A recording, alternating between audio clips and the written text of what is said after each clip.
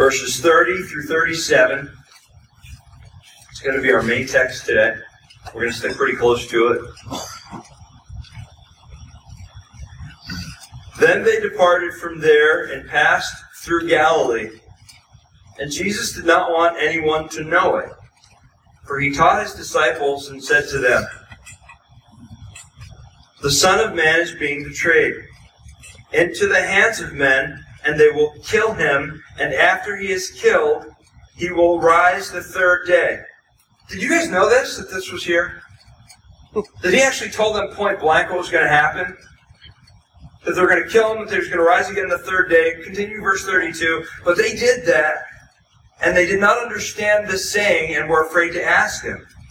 Then he came to Capernaum, and when he was in the house, he asked them, "What is it you disputed among yourselves on the road?" But they kept silent, for on the road they had disputed among themselves who would be the greatest. And he sat down, called the 12, and said to them, "If anyone desires to be first, he shall be last of all and a servant of all." That's your kids. For anybody back in the children's room, that's their memory verse for today. All right? If anyone desires to be first, he shall be last of all and servant of all. Then he took a little child and set him in the midst of them, and when he had taken him in his arms, he said to them, "Whoever receives one of these children in my name receives me. And whoever receives me receives not me, but him who sent me." Father in heaven, for these words, we are reminded of a Savior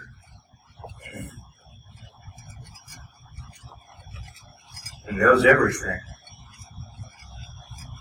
And despite that, with that knowledge, what is he doing on his way to the cross? He's preparing them, serving them. In doing so, reminding us why we're here. To worship you, to serve you, and in doing so, serving others. If we've forgotten, and if we've started to make the church experience with them, what's in it for me? And Father, we pray, Lord, that you would prick our hearts today and remind us. Remind us, God, and encourage us in Jesus' name. Amen. Amen.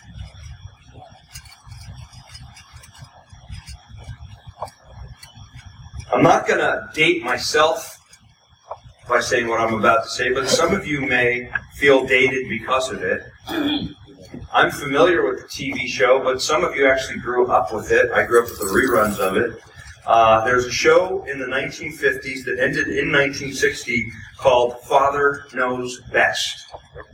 And with this TV show, Father Knows Best, it wasn't like the TV shows today where you would go to the father and the father's just as confused and messed up. And in this TV show, Father Knows Best, Father knew best. All right? If the kids had a dilemma, they would go to the father in the TV show. They would go to him with their problems. He would observe their challenges. And as he would observe their challenges, sometimes he would speak into what they were going through. Sometimes he would step back from what they were going through. But by the end of the episode, there was no doubt in anyone's mind that the kids could have confidence in their dad. That is not the way that fathers are depicted in the TV culture, in the entertainment culture today. They are irresponsible. They are conveyed as being aloof and without a clue sometimes. But back then, in this TV show, Father knew best. Not only did the kids on the show have confidence that Dad would come through at the end, but if you ever watched the show, you had no doubt that by the end of the show, Dad was going to come through and that there would be a resolve and that there would be a solution to whatever challenges they were going through. And because of that, you have confidence. when you know and you really believe that Father knows best. Because most of us are not going through the life as if Father knows best. Most of us are doing the Indiana Jones mode. And if you remember the first Raiders of the Lost Ark movie, that Indiana Jones was going to go after the Nazis. He was going to get the Ark back, and they said, "How are you going to do this?" And he said, "I have no idea. I'm making it up as I go along." And that's how a lot of us kind of go through life. We're kind of making it up as we go along. Has anybody ever felt like that? That you were kind of just like, I have no idea what's coming next. I'm just kind of going with the flow, making it up as I go along. When we were doing the play recently, I hadn't directed a play in 20 years. The director of the homeschool organization, she was like, "How are you guys going to do this with the lights?" And I'd look at her and I'd say, "I don't know." She would say, well, how's this kid going to get on stage after this scene? I don't know. And she would begin to anticipate my answer to the question. She's like, "Let me guess, you don't know." No, I don't know. That was not giving her much confidence in what I was doing. All right, I was kind of just sitting there saying, okay, well, I'll just kind of figure it out as we go. But when you know that somebody knows and you can go to them and you have confidence that they're knowledgeable, they know not only what to do, but how to do it, then all of a sudden you have confidence in them. What we see through this book is a bunch of people, men and women, that are being thrust into situations and they have no idea what the outcome is like. Think of Shadrach, Meshach, and Abednego. They're going to be thrown into a fiery furnace. They have no idea what the next scene looks like. Abraham has no idea how he's going to come down. He knows he's going to come down with somebody. He has no idea how it's going to go about. Wouldn't life be easier if we trusted the author? That he does know. The things that you don't know, he knows. The thing that you're struggling right now, the area of uncertainty in your life that you're in right now, you don't know how it's going to end. But here's what you do know. And that's why we've called this He Knows. That's the simple title of our message today, because He knows. He knows what you're going through. And while you don't know how your situation ends, you don't know how this job situation is going to turn out, you don't know how the relationship's going to turn out, you don't know these things, but here's what you do know. You know Him. You don't know what the future holds, but you know who holds the future. That's key, gang. That's key in being able to go through life with confidence, because how many of you have been in a situation where you had no idea how it was going to end up, and you sat there and you said in frustration, "God knows." Anybody ever do that? Anybody say, "God knows"? I don't know. And what happens is it becomes a declaration of frustration. God knows. I don't know. I don't know.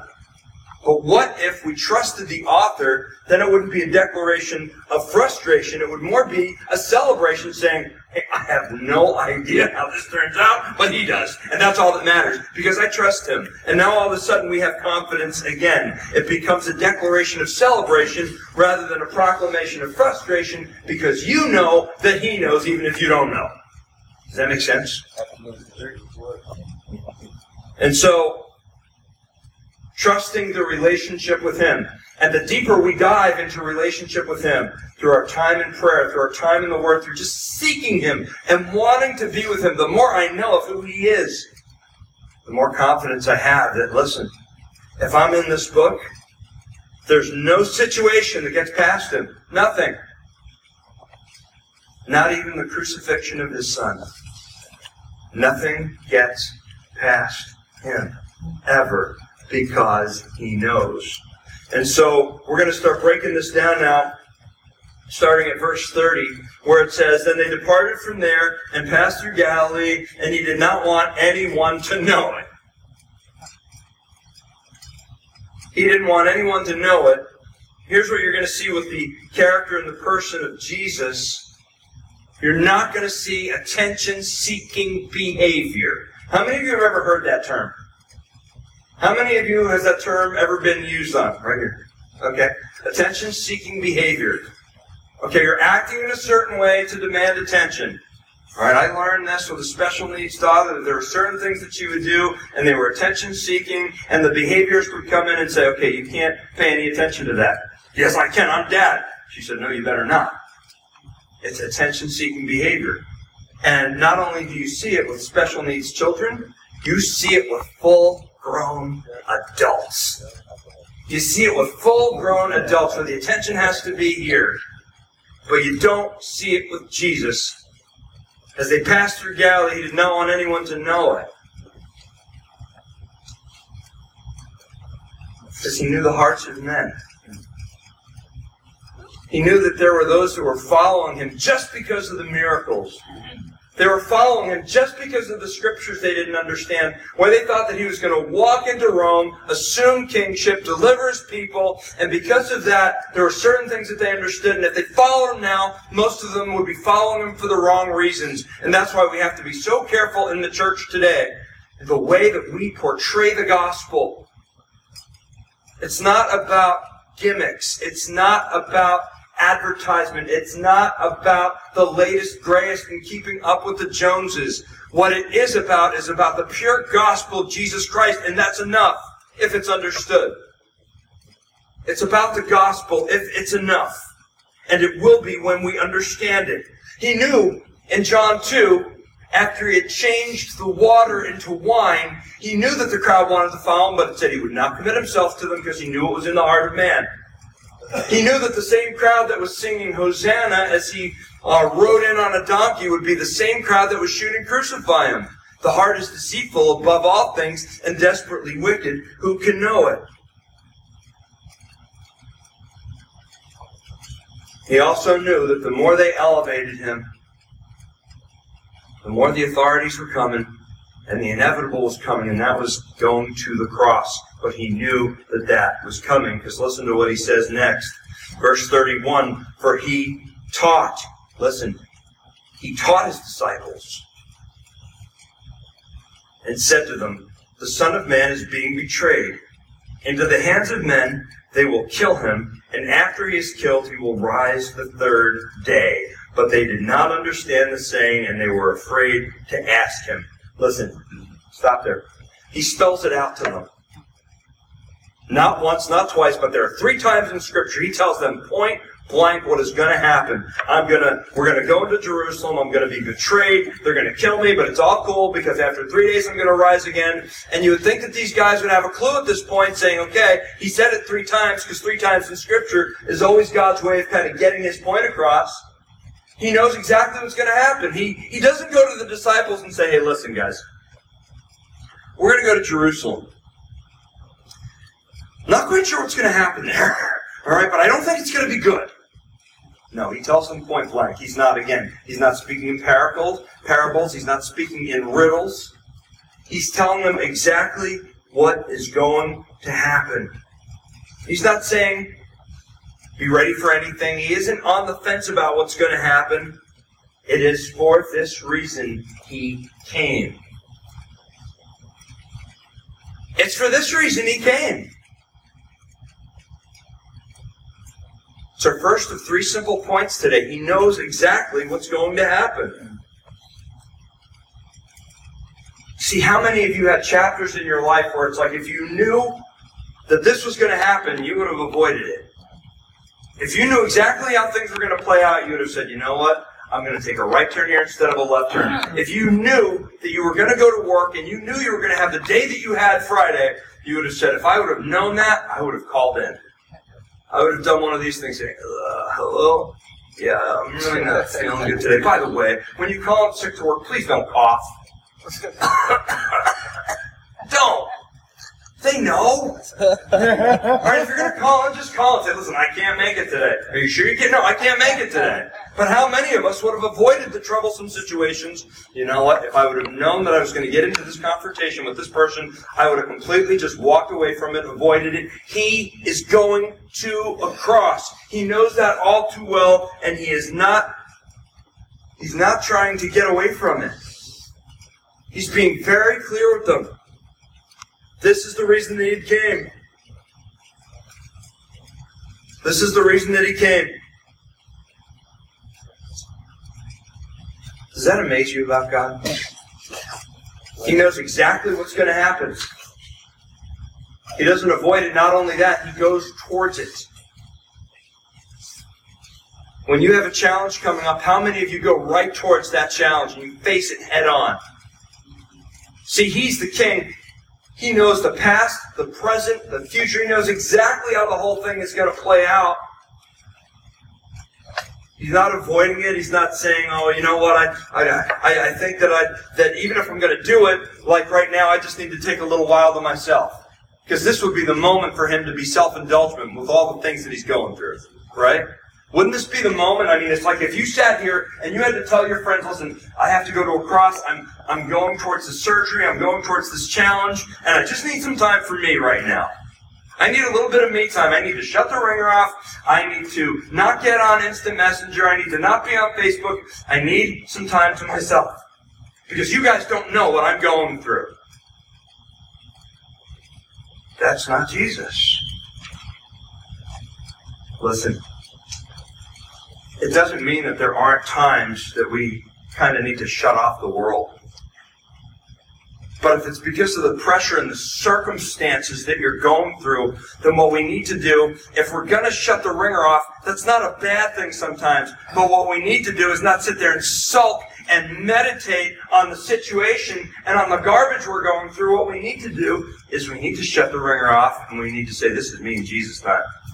I need to press into Him right now. More than I need to press into anyone else, I need to be pressing into Him. Because He's the one that knows everything. He's not sitting there wondering how your situation ends going, boy, I didn't know that was going to happen to John today. Ooh, wow. That kind of took everyone by surprise. Took John's family by surprise. Took John's wife by surprise. Boy, John's sitting there and he's scratching his head. Well, God's not. He knows everything. He meets the adversity head on. He knows everything that's going to happen, and He is going anyway. And listen to this. If you haven't meditated on this anyway, He knew exactly what was going to happen, and He went anyway, and He did it for the disciples, but He did it for you. We could leave today with that. We could leave today with that. He knew what He was going to go through, and so He loved you so much that He came anyway. He was nailed to a cross for you so that He could have what? So you could put your little 10% in the tithe box, so you could spend some time saying, well, I'm supposed to serve today, but I don't feel like serving. No! He did it for this reason. Because He desires the only thing that matters, and that's your heart. That's what He went to a cross for. So that He could have relationship with you because He loves you. He knows everything that you've gone through. He knows everything that you're going through. He knows all of it, and He desires your heart. I've been listening lately, and it's just been resonating with me especially to a speaker that keeps emphasizing that we reduce Christianity, we reduce the message when we make it all about a destination and not about a relationship. We make it all about a destination and we forget transformation. What, are you trying to tell me for a second that Jesus died on a cross just so that we could do an altar call sometimes after church and somebody could come up and they could change their eternal destination but have no bearing on how they're living their life right now? Does that make sense to anyone? Because it's not the truth. He came for transformation, life transformation. That you might have life and that you might have it abundantly, but you don't have to die to get it. You only have to die to yourself. Daily, to take up our cross. I don't know about you, but He knew everything I would do, and He went to a cross for me anyway. I wouldn't have. I know me. I wouldn't have went to a cross for me. But that doesn't change the fact of the matter that He did. Because He knows. He knows what a mess humanity is.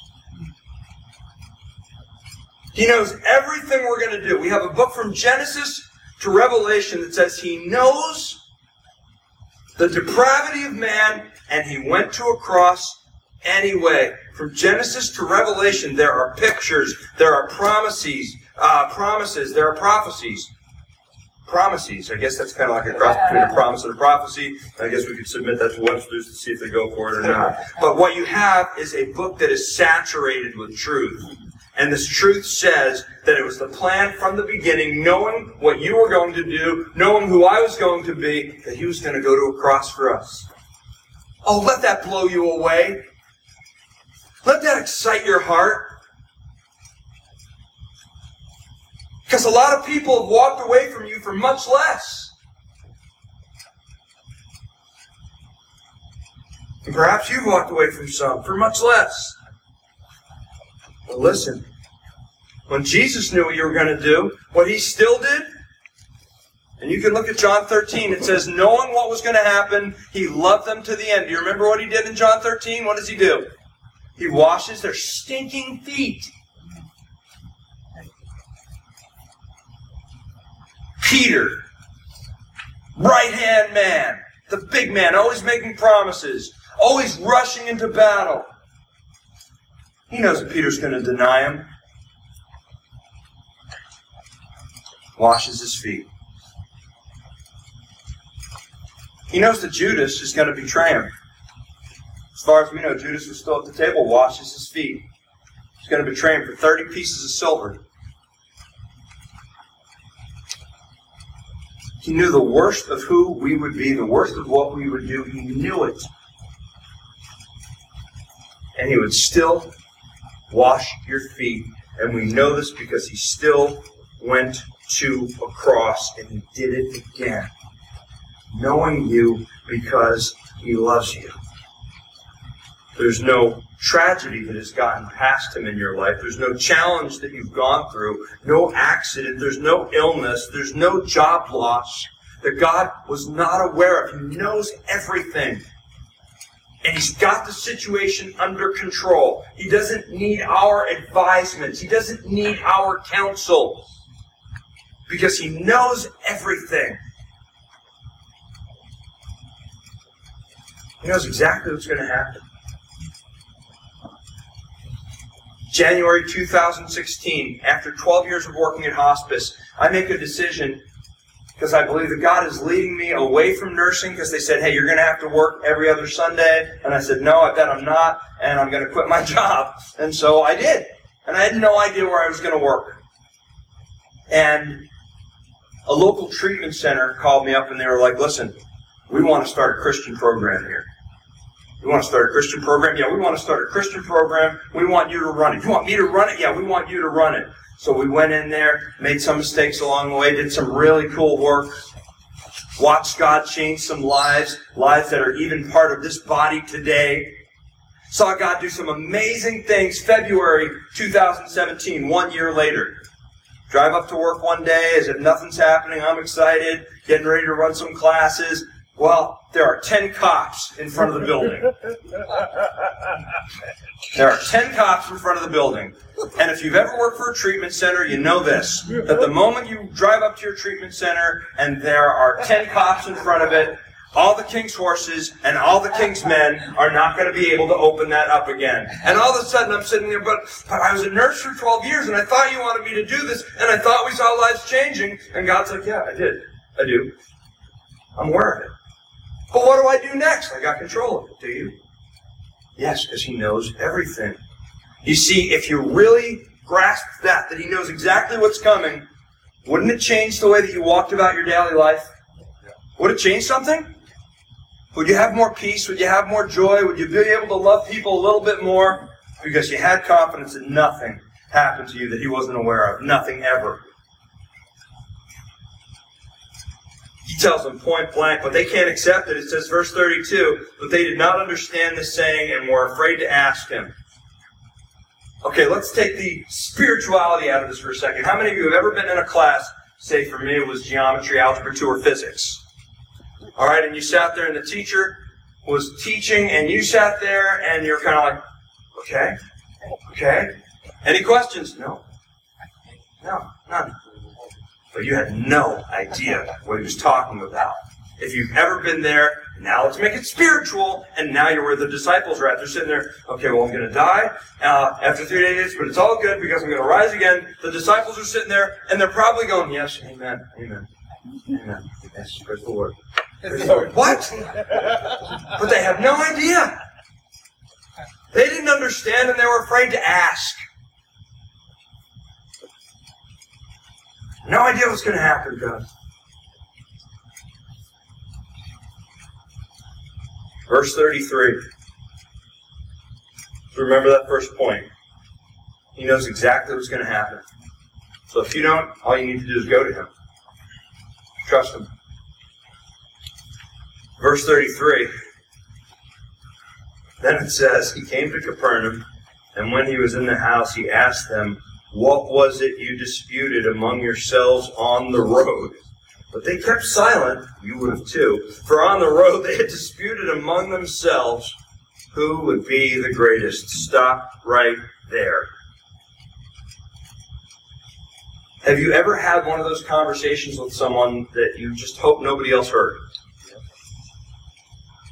And you're kind of just like in conversation with them, and you're kind of asking questions to, well, I wonder if they heard that, or if they didn't hear it, or if they didn't. Well, the disciples were having a conversation on the road after Jesus had told them, listen, we're going to go to Jerusalem, I'm going to be murdered, in 3 days I'm going to rise again. And with this kind of news, you would think, well, what would they be talking about on the road? What would you be talking about on the road? So here they are.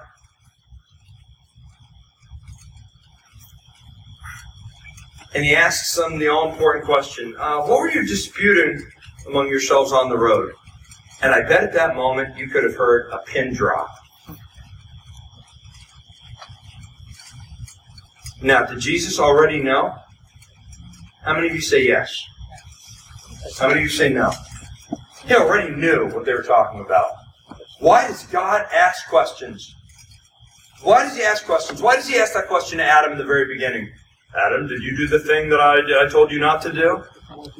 He wants you to admit it. It's about admission. It is about confession. It is about realizing something. It is about testing. He has all these reasons that we see in Scripture. It says when they were going to feed the 15,000, He went to the disciples and He said, well, how are we going to do this? It said He already knew the answer. He was testing them. But He asked them to reveal what they themselves knew and what they didn't know. And so He asks these questions that He doesn't have the answer to. And it brings us to the second point. He knows exactly what's going to happen. The second point is He knows exactly what they're thinking.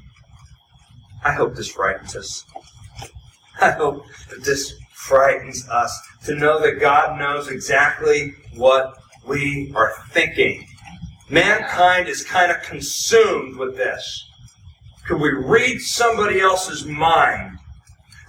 Which of the disciples wants to step up at this moment and say, well, we were talking about who's going to be the greatest? Who's the fool that wants to do that?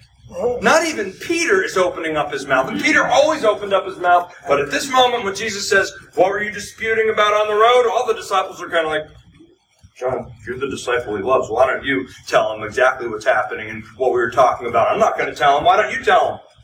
Nobody's opening up their mouth because they should, rightly so, be ashamed of this. It would kind of be like this. Me telling my son, I have a terminal diagnosis. Dad, what are you going to do with the car?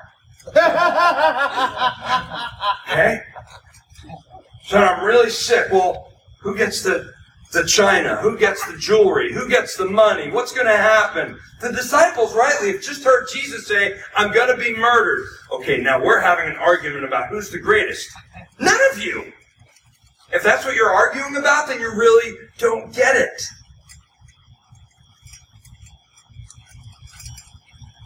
It'll be like me saying, Church, I've got some bad news. I've got 6 months, and you would say, PJ, who gets your Mustang? Nobody.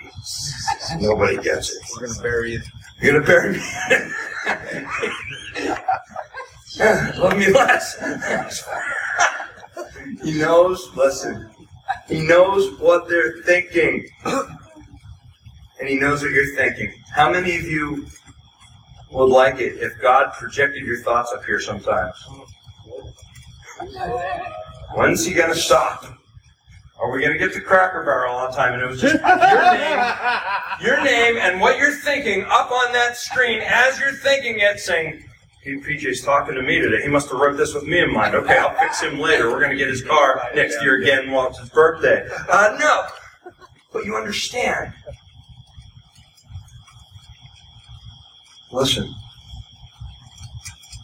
He knows exactly what you're thinking. All the time. You have people that know you very well.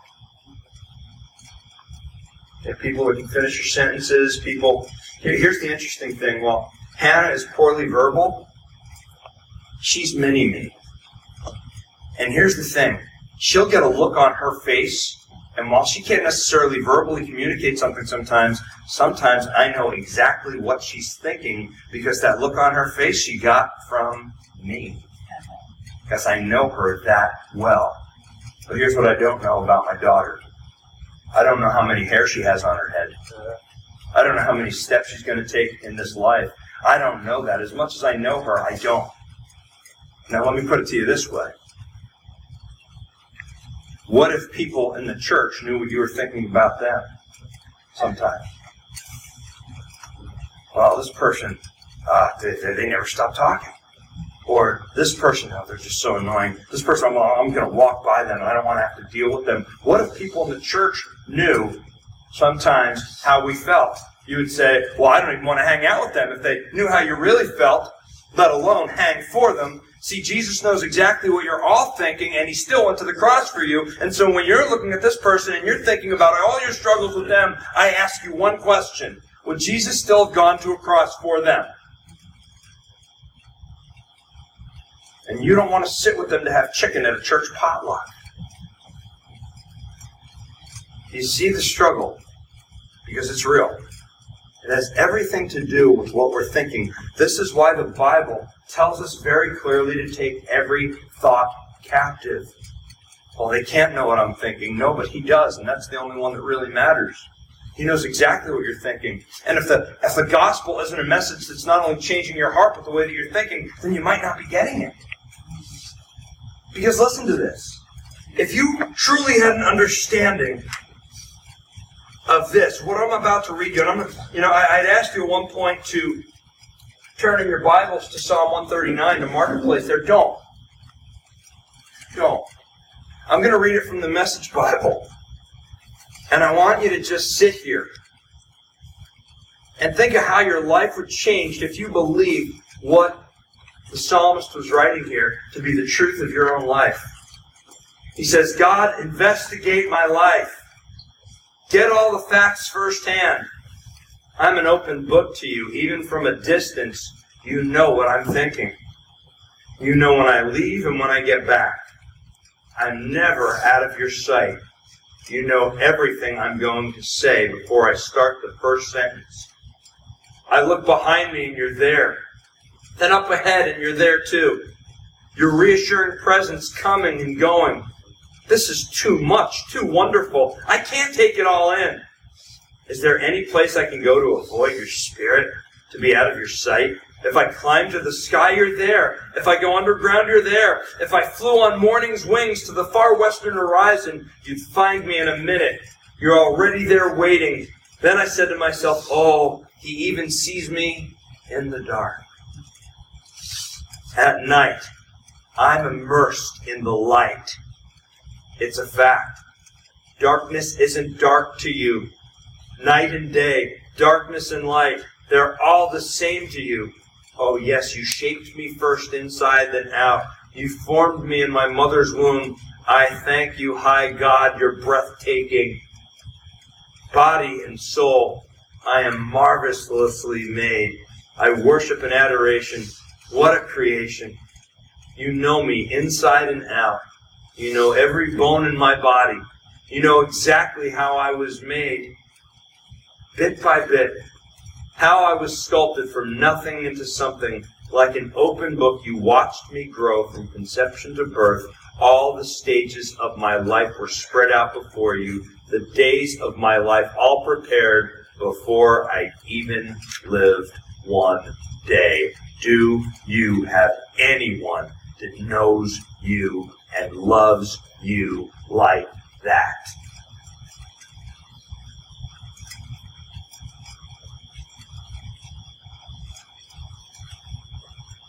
Okay, note here. Note here. But my question to you is, do you believe it?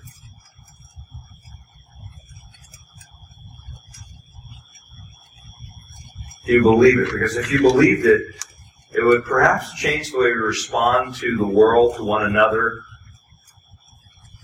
to the thoughts of who we were, what we did, to the battles that we have with our past, to all the things that the enemy has used to try to define us. God has said, listen, I define you. I define you. This is truth.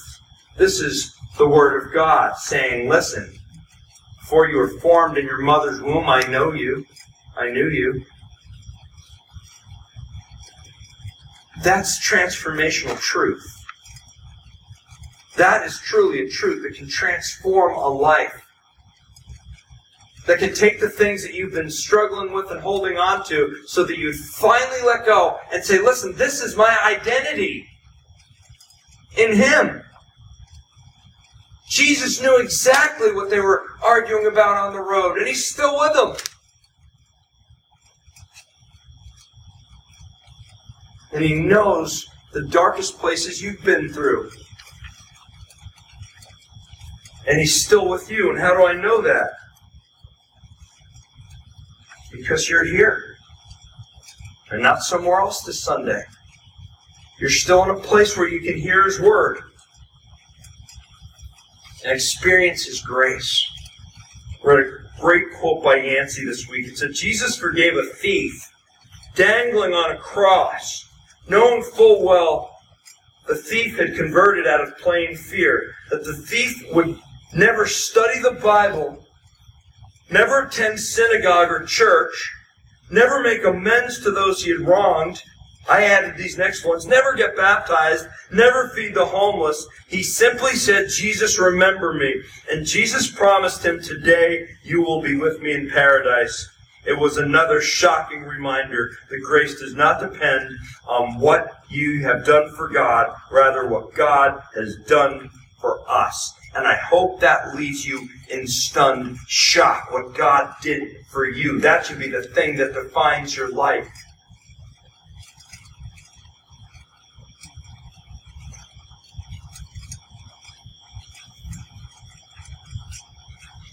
So He knows exactly what's going to happen. That's the first point. The second point is He knows exactly what we're thinking. And the last few verses we'll look at today. It says in verse 35, He sat down, called the 12, and He said to them, if anyone desires to be first, he shall be last of all and servant of all. Then He took a little child and set him in the midst of them. And when He had taken him from His arms, He said to them, when He had taken him into His arms, He said to them, whoever receives one of these little children in my name receives me. And whoever receives me receives not me, but Him who sent me. Stop right there.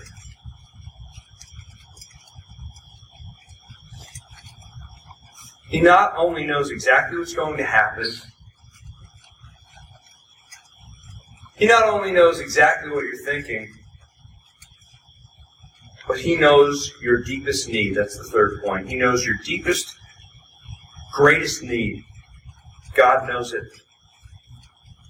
So, knowing what they're arguing about, He could have addressed them point blank. He could have just simply said, hey, why are you disputing over something so crazy right now, over who's going to be the greatest? He could have asked them point blank.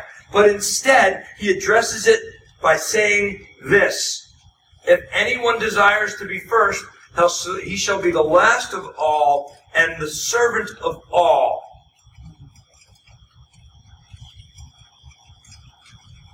Do you think at that point any of the disciples sat there saying, it's not what I thought this was about.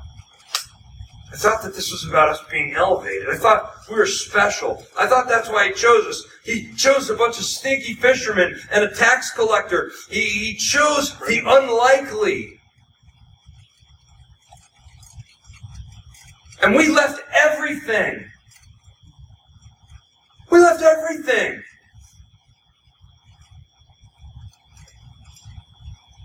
Listen. When you know who He is, you know that you really didn't give up anything.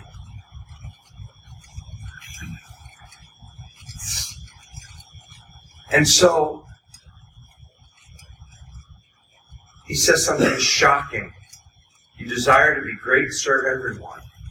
We're going to look at this as the story of Joseph tonight. Joseph had those dreams, do you remember, where his brother and even his father would be bowing before him? Do you remember Joseph's dreams, how crazy insane they were? He didn't realize how the whole thing was going to come into play. He didn't realize that decades before he became the man that his brother and his fathers would come before. But in that position of authority, understand this about Joseph. He was a servant's servant. In that position of authority, who didn't he serve? Who didn't he have to serve? He had to serve the Pharaoh above him. He had to serve all the people below him. And Jesus is saying, listen, we need to check ourselves before we wreck ourselves right now. Because if you keep on going with this mindset and making it about you, listen, I am sad to say that in the church today, sometimes don't you think that we've reduced this message to what it can do for you? It's not about what it can do for you. It's about what He already did for you and why He did it. But the disciples are getting into that mindset. What's that? Well, I'm going to be the greatest. John, I'm going to be the greatest. James, I'm going to be the greatest. Peter, I'm going to be the greatest. All right, here we go. The last shall be first. The first shall be last. Years ago, there was a race car driver named Richard Petty. Anybody ever heard of him? All right.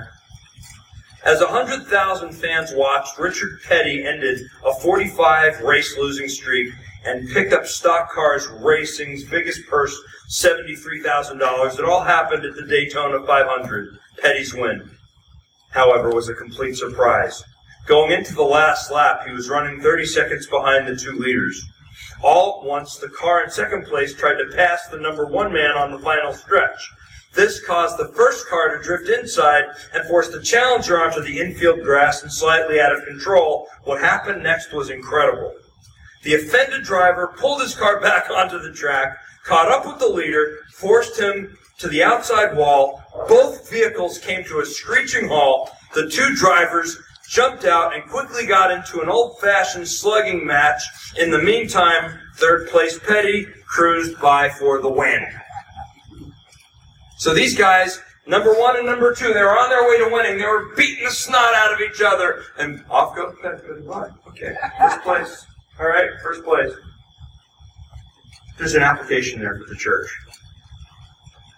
All right, we're here to serve one another. If we don't lose focus on that and what the church is really about, you see, this comes at a great time. As we hand out these papers about opportunities, well, they're like, well, this is what Pastor John needs. No, please don't reduce it to that, ever.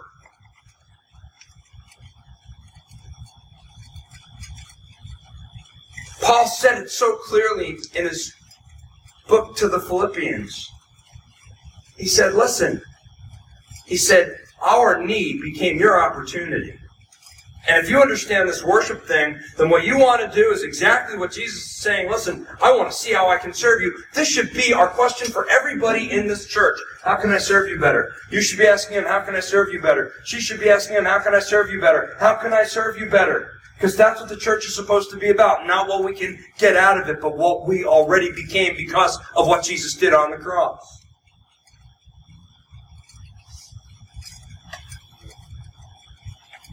Now, you can imagine the disciples are kind of sitting there and nobody's answering, and so Jesus is answering them. If anyone desires to be first, he shall be the least and the servant of all. But now listen to this, and this is amazing. This blew me away this week. Then he took a little child and set him in the midst. He's basically saying, listen, you serve them. You be more like them. You serve them, be more like them. And the disciples are probably sitting there saying, he wants us to be more like them. They should be more like us. He's taking the most unlikely example, putting it on his lap and saying, no, this is what I'm talking about, and this is what you're missing. He takes the most unlikely example, and if anybody understood this, shouldn't it have been the disciples? Because how do you think the world looked at them when Jesus, this up-and-coming rabbi, picked up these guys from their fishing boats and from their tax booths? Everybody looked at them saying, why is he picking them? Why is he going to utilize them? And now here Jesus is putting the child, saying to the disciples, you need to be more like them. And all I could think of was this.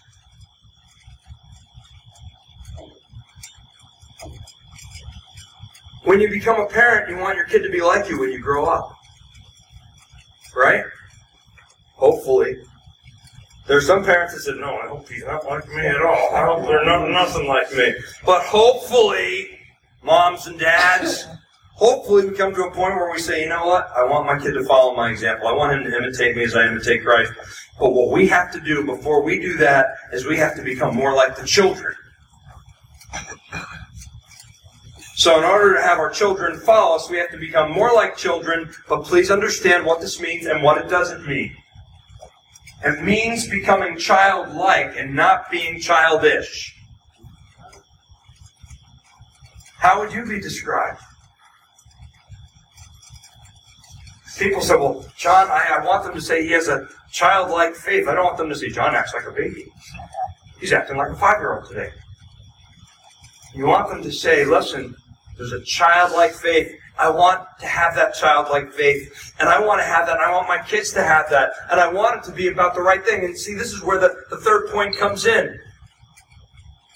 He knows their greatest need. Their greatest need at this moment is to have the child set before them and to take them down a couple of notches. You guys are starting to argue over who's going to be the greatest, which means you're losing sight as to what the main thing is. And if we're going to make the main thing, then you have to understand the root of it. And so he brings the child and he says, listen, whoever receives one of these disciples, John, Peter, James, Andrew, Bartholomew, are you ready to serve the least of these? Because if you're talking about being great, that's what this means. And that's their deepest need. You see, as a pastor, I'm going to be very honest with you. We've paid many electric bills without realizing that the deepest need was that this person needs to know that their money is God's and they need to know how to manage it. That was the deepest need. And how many times have you tried to, well-meaning, well-intentioned, take a look at this person's need? Oh, I've got to run in. I've got to save the day. No. God's saying once, forever, and always that their deepest need is me. It's Him. And if what we're doing is not pointing them towards Him, then we need to not do it. There needs to be a way that we bring them towards Him. Oh, Pastor, I'm struggling with this relationship. Well, right now you need to focus on this relationship. Nobody wants to hear that. No, I'm struggling in this relationship, and no. Right now, if you want to get that relationship right, you got to get this relationship first. And if you don't get this relationship first, everything else is going to be a mess. But if you get this relationship, and so everything we do is towards that end when we see somebody's need. What is the greatest need? The greatest need, once, forever, and always, is a relationship with the Father through the Son.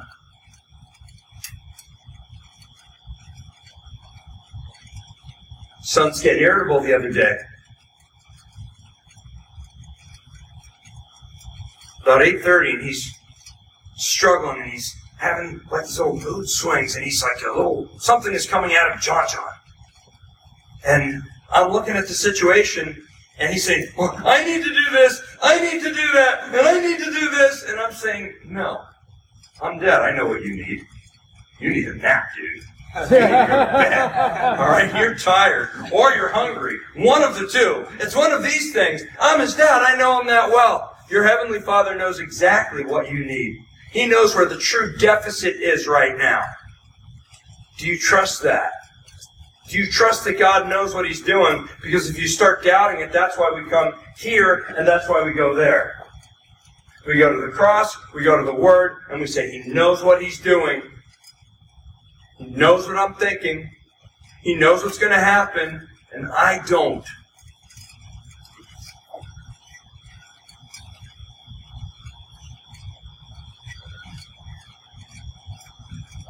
I want to close you today with something that went viral within the last week and a half. Keanu Reeves. Talented actor, somewhat. Very benevolent. Does a lot of things to help people. And he's been through it in this life. He suffered a lot of loss. And so he was on one of these late shows. I think it was Stephen Colbert. Is that how you say his name? Colbert. And Colbert asked him, Keanu Reeves, what happens when you die? Okay, as if all of a sudden, because of the John Wick movies and the Bill and Ted Adventures, now Keanu Reeves has become the ultimate authority on what happens with life after death.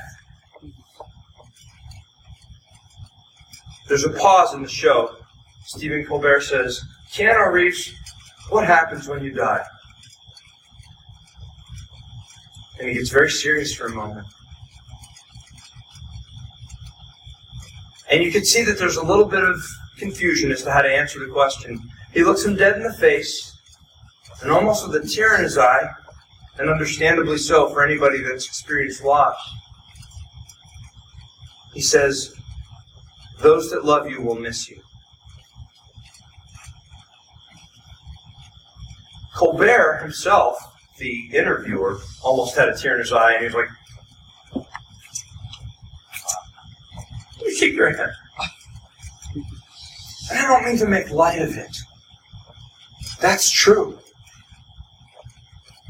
But why are you asking Keanu?